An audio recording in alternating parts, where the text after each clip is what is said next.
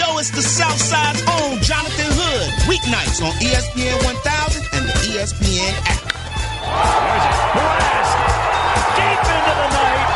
And a two-run homer for Baez. And there it goes. Abreu massacres this ball to left center field. Donna goes in motion left. Snap it to Michelle. He's running to the left. Angling 25-20. Got a block for Brown. 50, 10, 5. Touchdown, touchdown, touchdown. Dogs win it. We're headed to Atlanta. Trubisky's going to run it. And he is going to get a first down. How about Trubisky to the 42-yard line? Oh, my goodness. In the ring. Steamboat's got him up. A slam. The player inside Craterwood, too. He did it. He did it. Ain't no flag whistle. And Flair has done it. Flair has done it. Under the Hood with Jonathan Hood. Weeknights on ESPN 1000 and the ESPN app.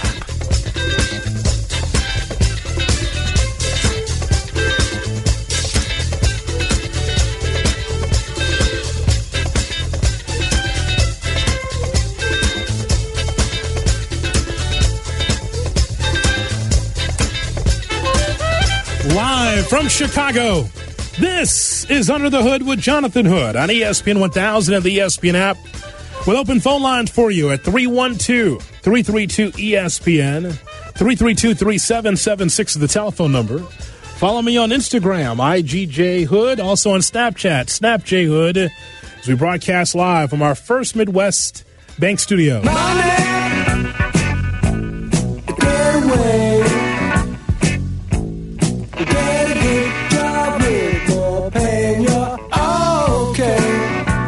On the program tonight, we will hear from Jesse Rogers, who covers the Cubs for ESPN.com. We'll talk to him coming up at 7:35. Also, we'll have one question. You know, some people don't have time for a full interview, but they do have time for one question. We'll have that for you at 7:50. Summer of football, an hour from now.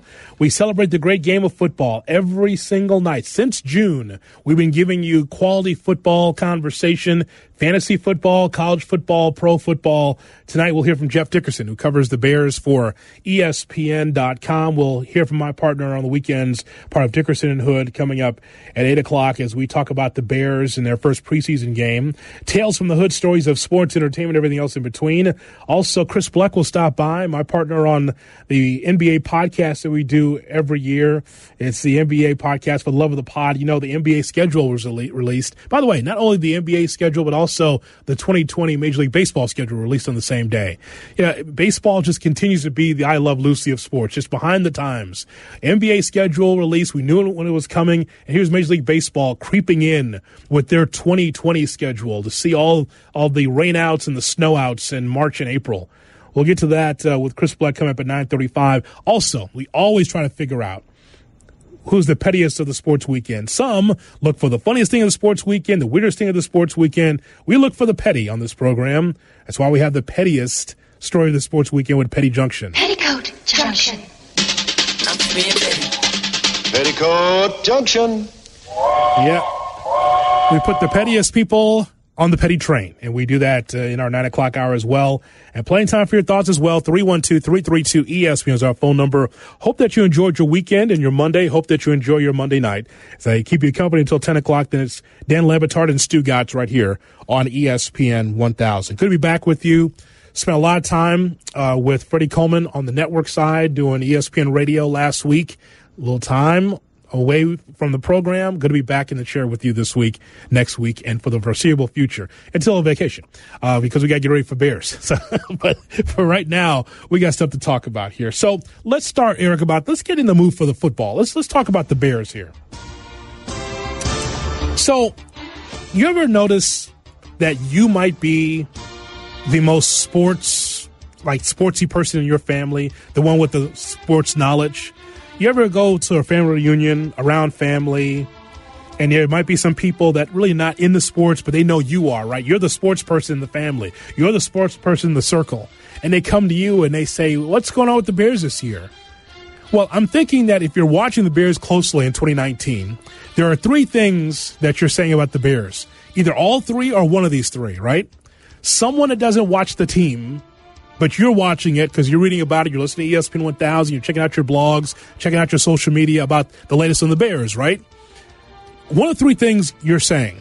You're saying, well, we want to find out what Mitch Trubisky is. You might be saying, boy, that defense is ready like it was last year.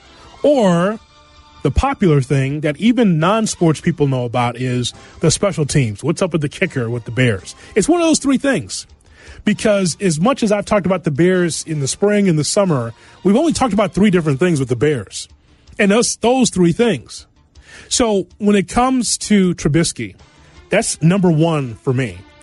Because you got to figure out what you are offensively as a football team before you can move forward and think that the Bears are destined for the Super Bowl.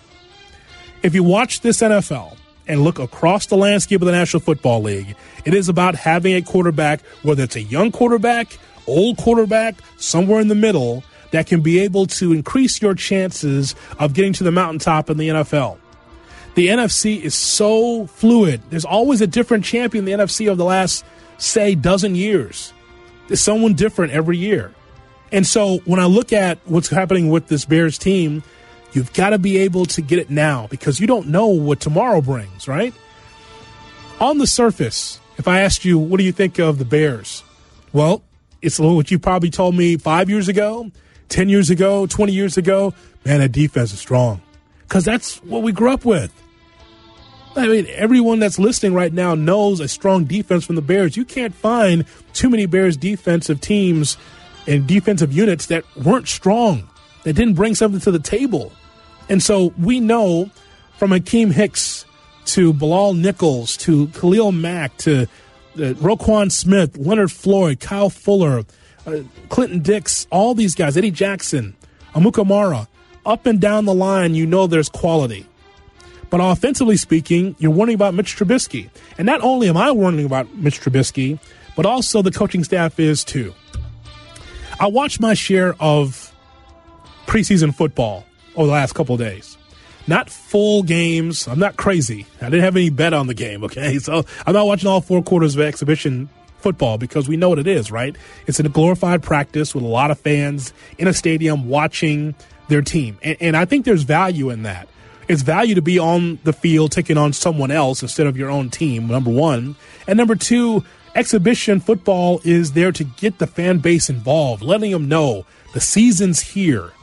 But here's what happened at the lakefront.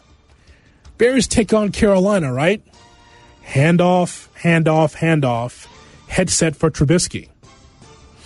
Now, here's the thing about the Bears. We talk about this with Jonathan Hood on ESPN 1000 and the ESPN app. So I saw a number of quarterbacks that had some issues offensively, but they were out there for 2 series.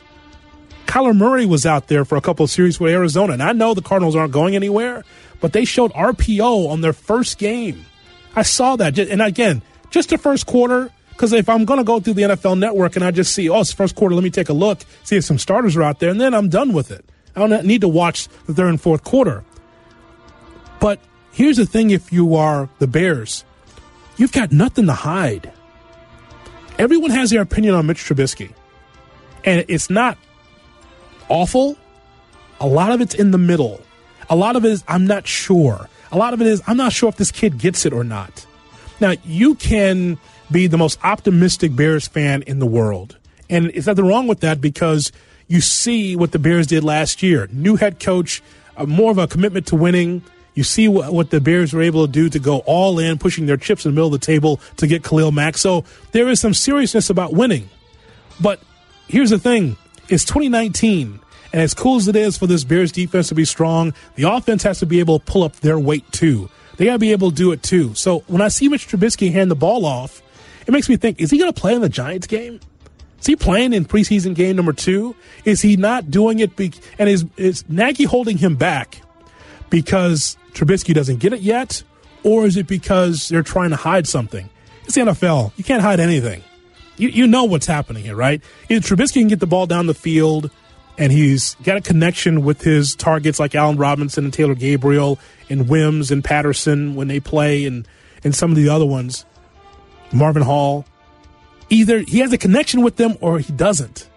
And can I tell you, like, even though he's running like Lamar Jackson, that doesn't say NFC repeat North champion. That doesn't say that's a division champion and a repeat.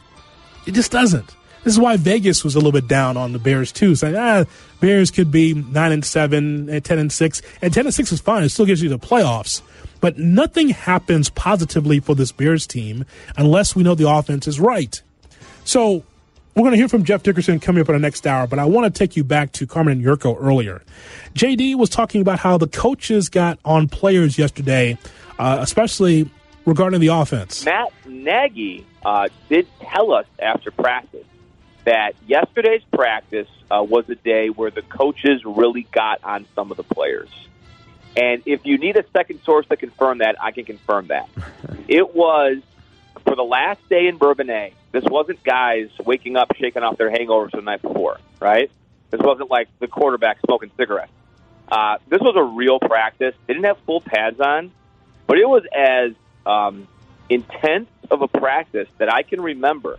Now, again, we're there every day with 8,000 fans, so you can't hear everything like you can when there's no one in there. Mm-hmm. Let's just say that offensively, it was not a good day for the Bears. Mm-hmm. I think that's safe to say that offensively, they really struggled. The defense really imposed their will, and the offensive coaches let the players know about that in those exact words. So, look, again, training camp, okay, this practice, preseason, whatever, but I do think that I think the coaching staff is going to want more from the offense starting tomorrow when they're back at Hallis Hall. They're fine. They get it. They've seen coaches get on them before. It's not a first time. They react well, and they're all. Again, I'm going to always revert back to when you have high character people. They can handle that. If you have a bunch of bad people or turds, they don't, and we don't have turds on this team. Tempo was good, but just some, again, mental exhaustion, I think, right now from the guys in regards to getting in and out of the huddle. Kind of normal, but we expect, a little bit better at times. So we'll see where we're at when we get back to Hallis with practice, and it's good to. I think that the other thing too is just seeing how our guys react to a little bit of frustration from the coaching staff at times, and that's always good. So, and they understand. So we'll put the tape on and go from there. We don't have turds on this team. You heard the train in the background while Matt Nagy was speaking. Hopefully that train isn't the schedule for the Bears coming at that offense. Jonathan Hood on ESPN 1000 and the ESPN app. So you heard what JD had to say. We'll hear more from Jeff coming up in an hour from now, right here on ESPN 1000. But talking about the team showing mental fatigue, you talking about the offense. Players can handle hard coaching. That was something because the media, it was a close practice, but the media that was there could hear Nagy get after it. And you know what? I get it. Because you want to have results and you want to make sure this offense understands. And when I say this offense, I mean Mitch Trubisky, that he gets it and he understands. See, again, I understand, like you understand, that there was some Cutler fatigue in the city.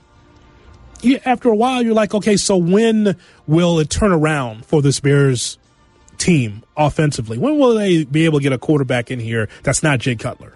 The indifference of Jay Cutler, the underachievement of Jay Cutler, it's time, right? You're looking for something different, something new. So the Bears did what they did best, and that is to mortgage the future for something right now by putting Mitch Trubisky in place. Now, as a college football fan, I saw Trubisky at North Carolina, and he was only out there for 12, 13 games, and nothing really stood out. But if you have the right coaching, Trubisky can be coached up to be a really good quarterback in this league. I didn't say Patrick Mahomes. I said a very good quarterback. So you don't have the sure thing coming out of college, but you draft it and you trade it up for Mitch Trubisky like this guy is going to be something very special. I just will tell you that in 2019, just a okay quarterback won't be good enough. Strong defense is great, but you have to have someone that is not afraid to get down the field.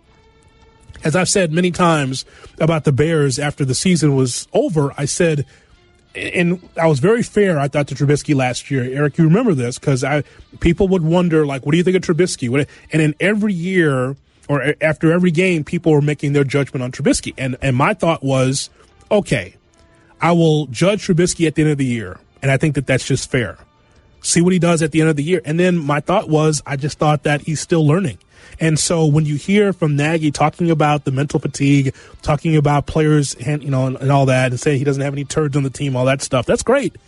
And you could talk about what Trubisky could be, but it's the NFL. It's not what he could be. It's what he needs to be right now, because you are trying to get this done now while Khalil Mack is upright, while Akeem Hicks is getting a job done defensively, while you do have weapons. This isn't like last year or last couple of years where the Bears didn't have quality talent offensively. See, last year you could say, well, Trubisky, who's he going to throw to? Or the last couple of years, who is the standout offensively for the Bears?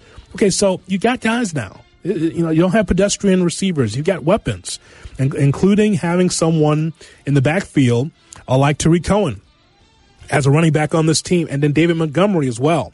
A few notes from the game, and again, just watching the first half, and the rest of it was like background noise. I mean, it was nice to hear from Amin and Miller just kind of break down Bear, but I don't have the pen and yellow pad out looking at the second half, because it doesn't matter to me. Because and another reason why it doesn't matter to me, by the way, is because it's one of the few years that you watch the Bears and the roster is pretty much set outside of who the hell the kicker is. Like defensively, the Bears might lose a good wide receiver because of depth issues. Offensive line, strong.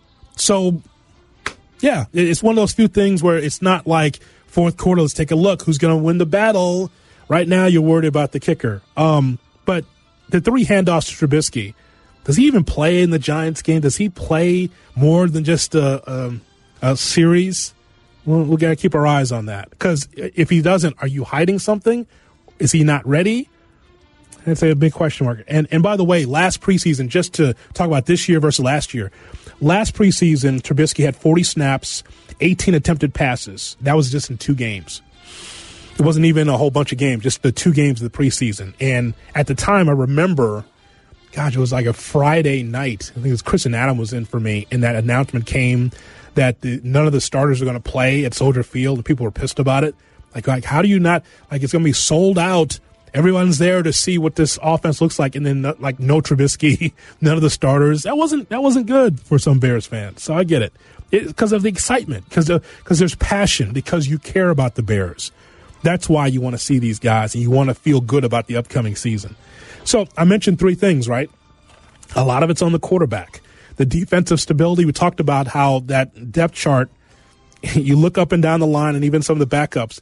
I thought Kwiatkowski played very well. I thought that he was all over the field.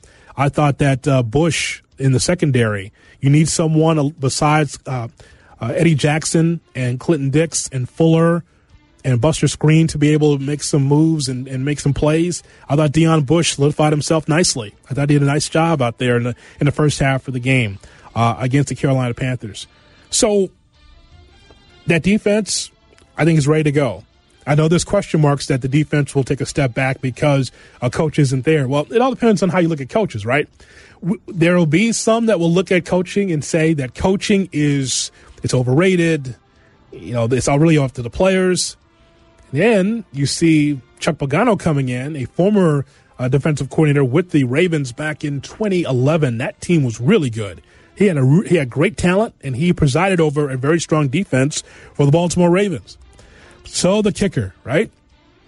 So what happens with the kicker? Elliott Fry or Eddie Pinheiro? I don't know which one's going to win, and I don't care. The reason why I don't care is because I need for someone to emerge to be able to get the job done. So it's not a story. That's all I want, because I don't want to talk about special teams all season. We know what the problem was last year. So people are wondering across the country, like the Bears were just a kick away from maybe going further in the playoffs. Possibly so. The Bears were probably a kick away from getting smashed by the Patriots in the Super Bowl. Maybe. But we'll never know, right? Some preseason takeaways from Nagy from Game 1 against the Panthers and a loss at the Lakefront. So, number one was, I thought situationally, at the end of the half, that was good. I liked that part. Guys got out of bounds on offense. 4-minute, we got to get a stop there when we know they're in a run mode, and we didn't to get the ball back. Penalties, too many penalties, but that's the preseason normally. And so I think the biggest thing now is taking what we did wrong in the first game and trying to make sure that we don't have the same mistakes in the second game. But the guys came out and they played hard. It was good to get some tackling in, which I thought we tackled well, all things considered. We didn't do a whole bunch of live this camp, but the times that we were out there and guys had one-on-one tackles in open space, they did well. I thought Deion Bush played really well, just thinking of, off the top of my head. Those are just happy fans you could hear at Bourbonnais, right, during the last practice. That's going to be a torch-wielding mob if things don't turn around offensively for this team. And I want to make sure I'm on record here. I don't want you to go away from this segment thinking that Jonathan Hood believes that the offense stinks. I don't want you to – you will think – listen, it's 2019. You can think what you want. I could tell you that the Bears are going to the Super Bowl, and you'll think I said 5-11. So it doesn't matter. This is where we are. I could tell you that the Bears are going to win the Super Bowl the next 5 years, and you say they're going to fire. You said they're going to fire Nagy. What the hell's wrong with this guy? Didn't say that, but you listen to what you want to hear. Okay, here's what Jonathan Hood is saying about the offense. Jonathan Hood, is saying that the offense has room for improvement because I know what else is in the pipeline in the NFC. That's what I'm saying. The Bears could have one of the best defenses in the NFC and still underachieve. By the way, that was last year where the offense was good, but just good enough to be able to get to the first round of the playoffs. And it was more than just the kick miss. It could have been better offensively. But there were signs from Trubisky that really stood out to me that I thought were positives, and they're building blocks. It's a young quarterback. You have to accelerate the learning curve in today's NFL. I don't think that you and I have 5 or 7 years to wait to see whether or not Trubisky can be the man or not. Kansas City ain't waiting. New Orleans isn't waiting. The Rams aren't waiting. Take a look at the teams in the NFC that are trying to get it done. The Eagles aren't waiting. They believe Wentz could win the MVP. He's right there in the running. They're 14-1 odds to be able to win the Super Bowl overall. They're not waiting. They don't have a timeline. Well, we got to find out. We got to wait. Now. And it's what it's about, Eric. This Bears roster, if you're a GM in the NFL, this is where you want to be. They have a stacked roster. They threw money at Mack. They threw money at Hicks. They threw Prince Mukamara money. They've got a great roster because they've got their quarterback on a rookie contract still. So that's why Trubisky, we can't wait to see if he's going to get better. He needs to be better because as soon as he's up for a contract, the roster gets worse. So he needs to be good now, not hoping he's going to progress this season. Listen, the same acceleration that are in cities like Boston for the Patriots and Philadelphia with the Eagles and Pittsburgh, and the Steelers fans think they can win it every year, okay, with Roethlisberger. Same thing in Dallas, same thing in Los Angeles, same thing in New York with the Giants and Jets, same thing here. The Bears are really good. How good can they be? I know you heard me say that they suck. That's not what I said. Bears are very good. Now, how far can they take it? Something else, too, in the NFL, the story coming across, and Kevin Winter mentioned it in the Sports Center. After Antonio Brown lost his grievance against the National Football League over wearing his old helmet, the Oakland Raiders his receiver should return to the team's training camp soon. Brown has also been dealing with frostbitten feet suffered by cryotherapy mishap that took place in France last month. He has not been with the Raiders since being limited in a practice and leaving early on July 30th. Brown took to social media on Monday to address the decision. And Brown said,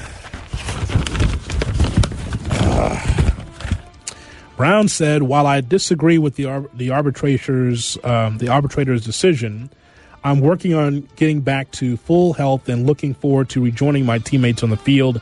I'm excited about the season. Appreciate all the concerns about my feet. Well, yeah, frostbitten feet. I saw his feet. His feet were ugly. I mean, imagine sleeping next to that. You need two things as a receiver. You need good hands and good feet, and his feet are frostbitten. It was awful. If you haven't seen those, it's somewhere on my timeline at Tweet J Hood. It's pretty awful.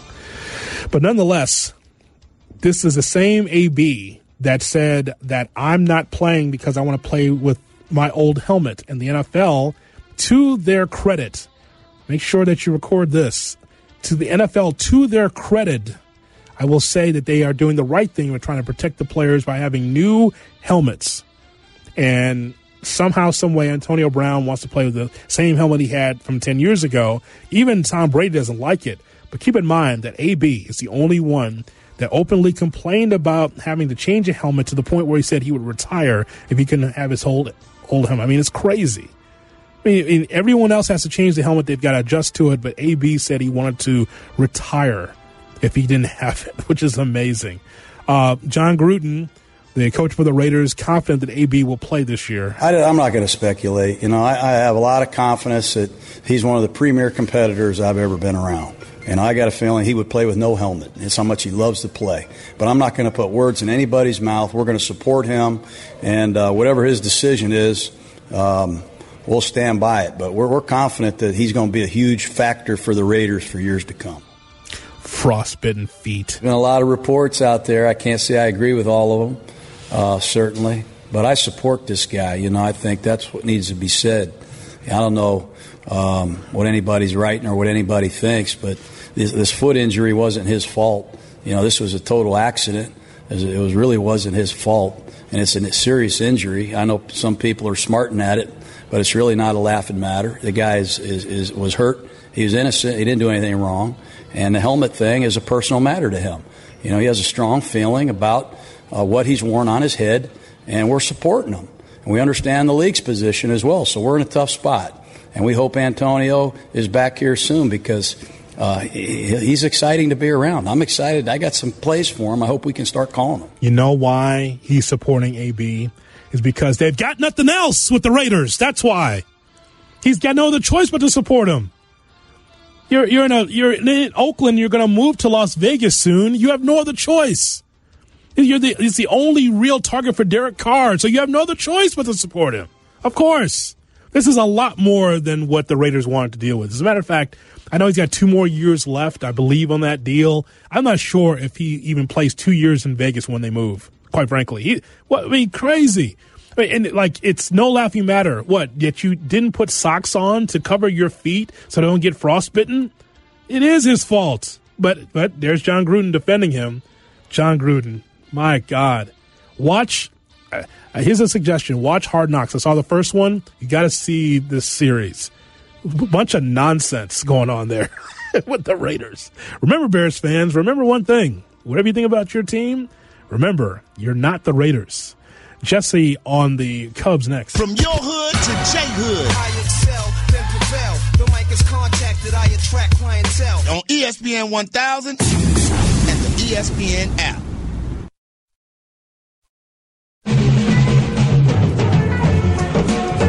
Under the Hood with Jonathan Hood.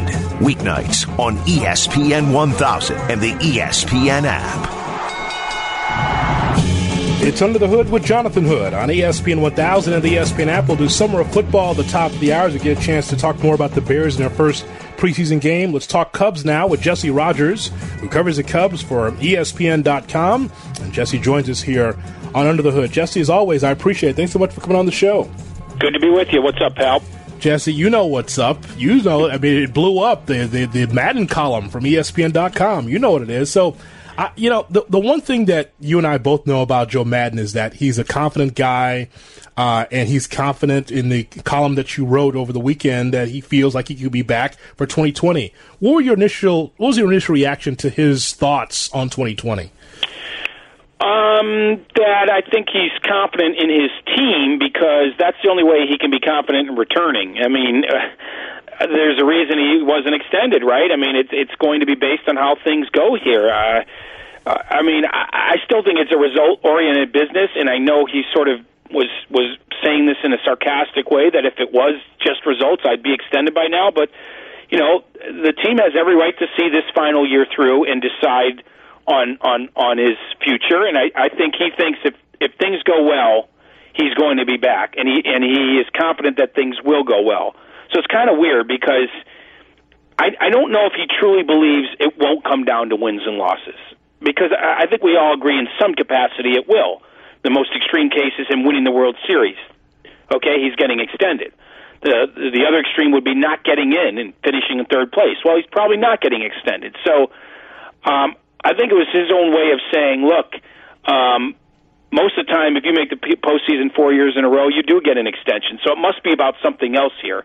But we know that it really will probably still come down to how they finish up, if that makes sense. Jesse, you and I have been part of negotiations for a long time in our careers. And so publicly, I believe that you're correct. But privately, with a wink and a nod, you know that's Madden saying, well, I'm going to do my best, but the ball is really in Theo's court. I hope that Madden understands, like, if he's let go at the end of the season, that Cubs fans eventually will turn the page. Hawks fans turned the page on Joe Quenneville, and I didn't like the way he was fired there too, but there was a disconnect with egos. And there's a parallel there that we may see before it's all squared away. There was an issue with Quenneville in the front office. Quenneville's now at Florida. Now with Joe Madden in this situation, he feels confident, but that's almost like, hey, I'm doing my best. With a wink and a nod, I know that, I could be fired, but hey, I'm confident that I'll be back. Yeah, no, I think you bring up some good points. I think that's a great analogy with Quenneville. Here's a guy that won 3 championships and eventually was let go. Everybody eventually gets let go, but I guess with Quenneville, it came after a terrible flame out in the postseason one year, not making it another year, and looking like they weren't going to make it this year, and they didn't, even after he left. So there was failure, more definitive failure in his final couple years under Quenneville. We haven't seen definitive failure. To me, not making the postseason is definitive failure, and that's why I wrote at the All-Star break, it should come down to that. If he makes the postseason, he continues on. If he doesn't, they move on. Maybe the message is stale, whatever the case may be. I think that is a perfect criteria for Joe Madden. Not winning the World Series, just making the postseason. So until I hear something different, I think that should be the criteria, but maybe it won't be. Maybe it won't be. What's your letter grade for Castellanos so far since he's been with the ball club? Oh, that's got to be an A. I mean, the way he's swinging the bat and his attitude and his just everything about him, his energy. If he's not an A, who is? I mean, 10 extra base hits in his first 8 or 9 games with the team. Slowed down a tiny bit in the last couple of games against the Reds because he didn't hit home runs, but really good all around. If that's not an A, I don't know where you'd find an A for a mid-season pickup. Jesse Rogers covers the Cubs for ESPN.com. He joins me, Jonathan Hood, on Under the Hood on ESPN 1000 and the ESPN app. So I watched yesterday's game, Jesse, with John Lester on the mound, and it's funny how Lester and Chris Sale, amongst others, are so alike. There could be just a slip-up where the pitch is not exactly where they want it, or they don't get the call third strike where they want it, or they feel like they're getting squeezed. And usually this happens early. Then the pitcher gets red-faced. Then they're pissed off at the umpire. Yesterday, it was Angel Hernandez. And I know Angel Hernandez is not a good umpire. But at the same time, John Lester, even though the line will look at the line and say, it wasn't so bad. The point is that he threw a lot of pitches, and you could tell that he was red-faced. And it was going after Hernandez because he didn't get the inside pitch. When you see Lester like that, do you feel like it's concentration? Is it personal, or is it mechanical? No, it's nothing to do with the umpire. That just is an emotional moment when that happens. I mean, his outing has nothing to do with the umpire, but in that moment, he's going to show his emotions, and he probably, here's the good thing about Lester: he channels those emotions in the right way. When he has a bad inning, when he has a bad moment, usually he comes back and he can have a quicker inning, or he can adjust to the umpire or what the other team is doing, especially after an early moment. Like in the first inning, a lot of times he uses the first inning to measure what the other team's strategy is against him. Are they aggressive? Are they waiting? Are they sitting on a certain pitch? And then he will adjust. So it doesn't matter if it's the umpire, it doesn't matter if it's the opposing team. He usually channels things the right way.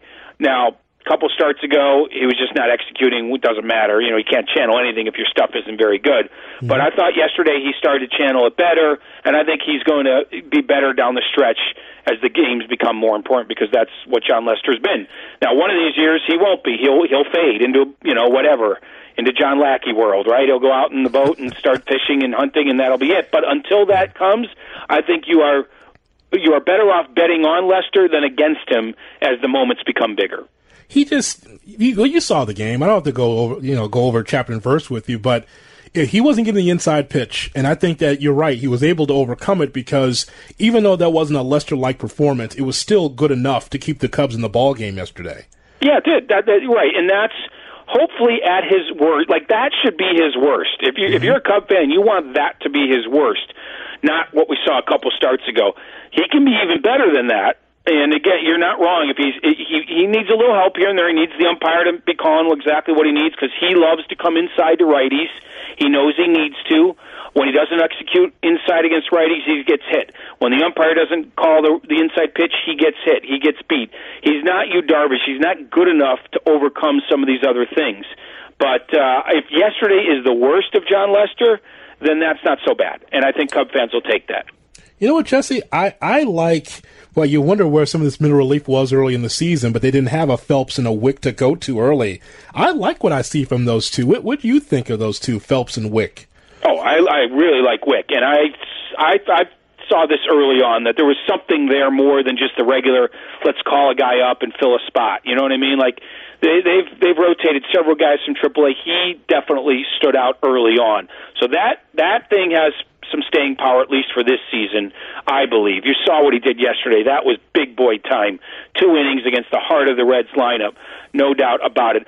I like that Phelps has been in big moments. I don't know if his stuff is like right there yet, but we saw he came in the 9th inning and gave up a long fly ball to get the save, and it barely stayed in the park, but it did stay in the park. You know, long fly ball outs still count. I don't know if he's quite there. He's had like 18 innings coming back from Tommy John surgery. I don't think they prefer him in the 8th or 9th inning role holding a lead. It's just, you know, by necessity he might have some of those moments. So I think it's still the jury is out on Phelps, where what we're seeing out of Wick isn't luck. The stuff is that good. His makeup is backing up his stuff. He's shown some wherewithal on the mound, throwing out a lead runner at third in Milwaukee. I thought that was huge. Joe talked about that as well. So I like that Phelps has been there before, but I like the stuff that Wick is bringing. What are your thoughts on the rest of the schedule, Jess? We got Philly and then Pittsburgh. Yeah, this is, again, you look at the Cubs and you would think on paper Cubs should be able to be good enough against these two opponents, but you never know. So what are your expectations? Well, look, my bar has been lowered on the road. If they go 500 the rest of the way, they have 6 games, 3-3. I think everybody would be fine with that. I like the fact that Phillies played a Sunday night game coming back from a West Coast trip. Sometimes you're a little wonky when you come back in that first game. Cubs finally won the first game of a series on the road in Cincinnati. It had been a long time since they'd done that. I like the matchup tomorrow. Quintana got jumped by Philly a year or two ago, but since then he's pitched better against them, so I think they have a better game plan. So winning that first game could really make that, feel good about yourself a little bit.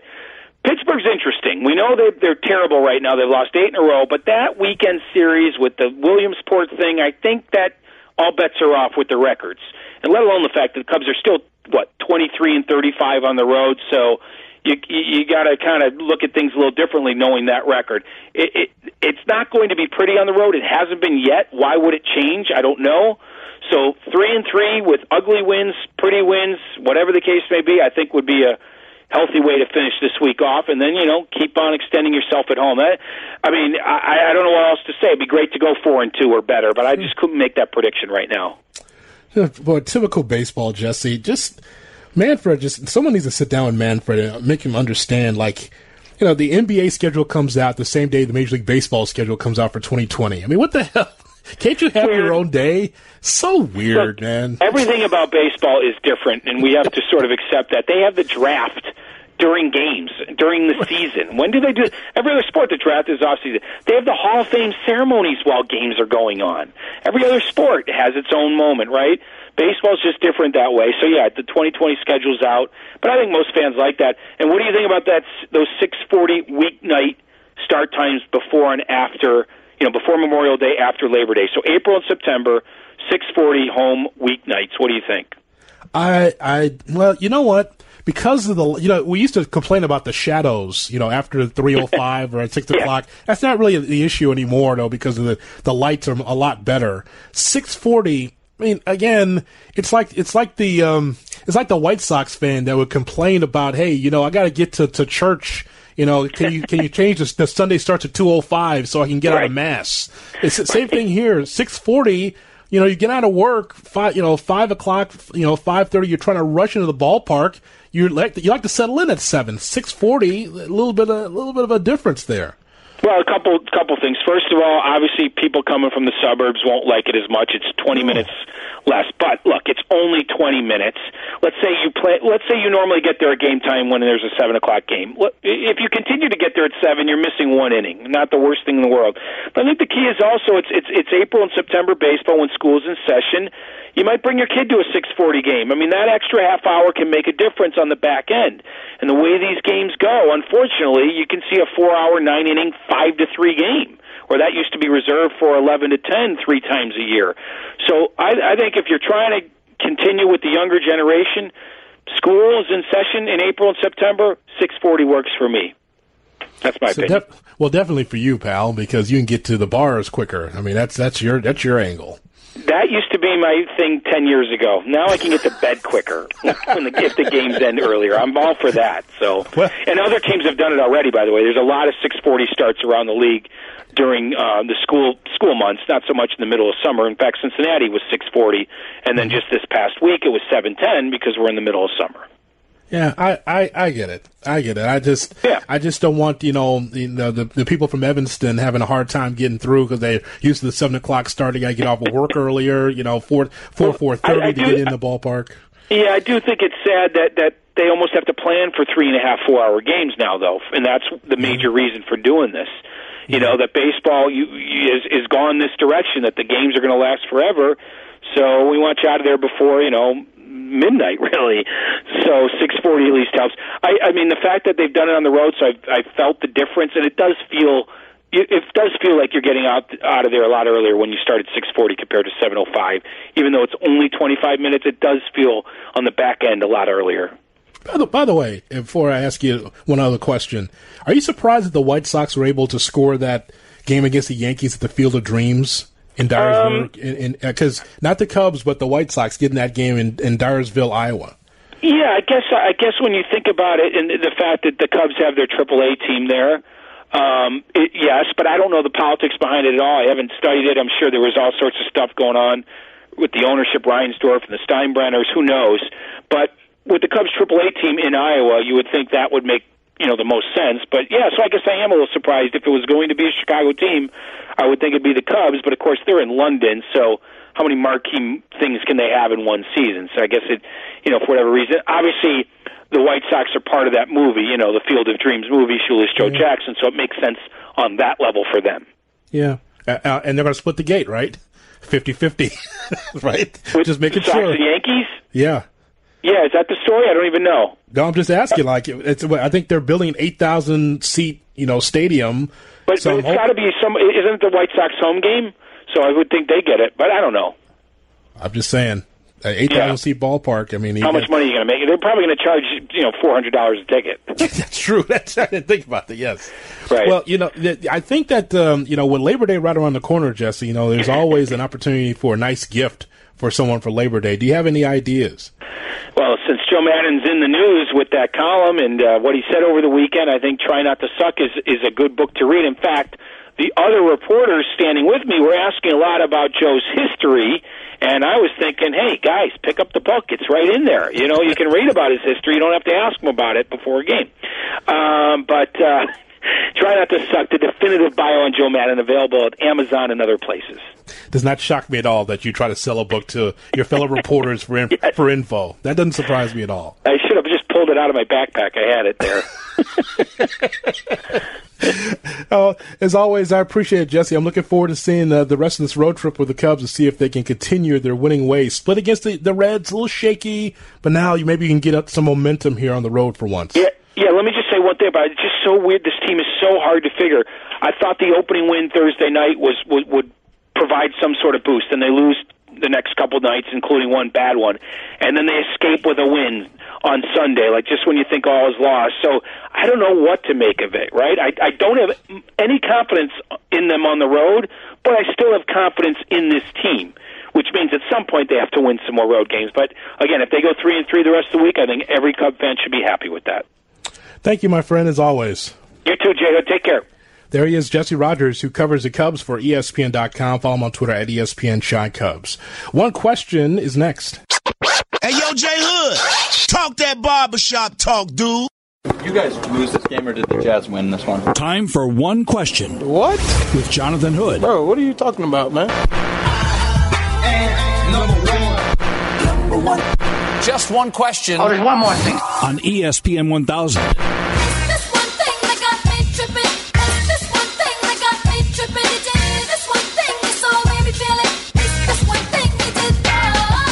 Indeed, it is time for one question with me, Jonathan Hood, on ESPN 1000 and the ESPN app.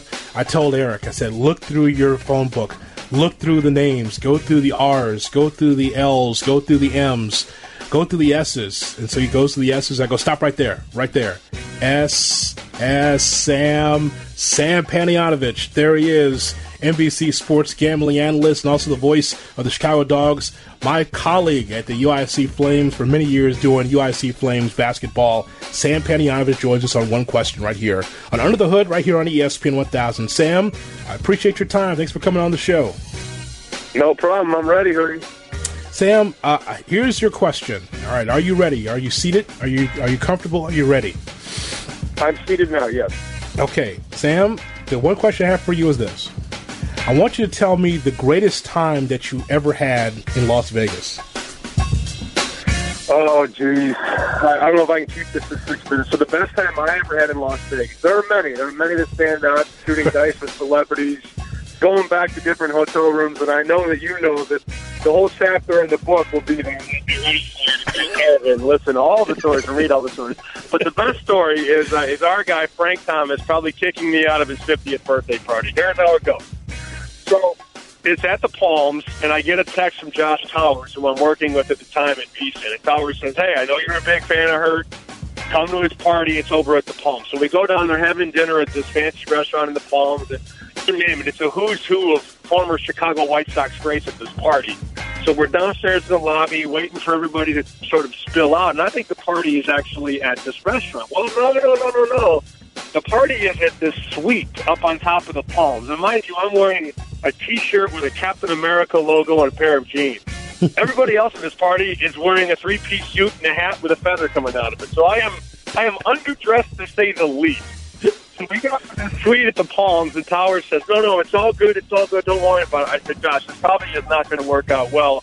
I look like I'm going trick-or-treating, not going to a fancy birthday party. So we get up there, and we sort of sneak in, and Towers says, oh, yeah, this is my guy.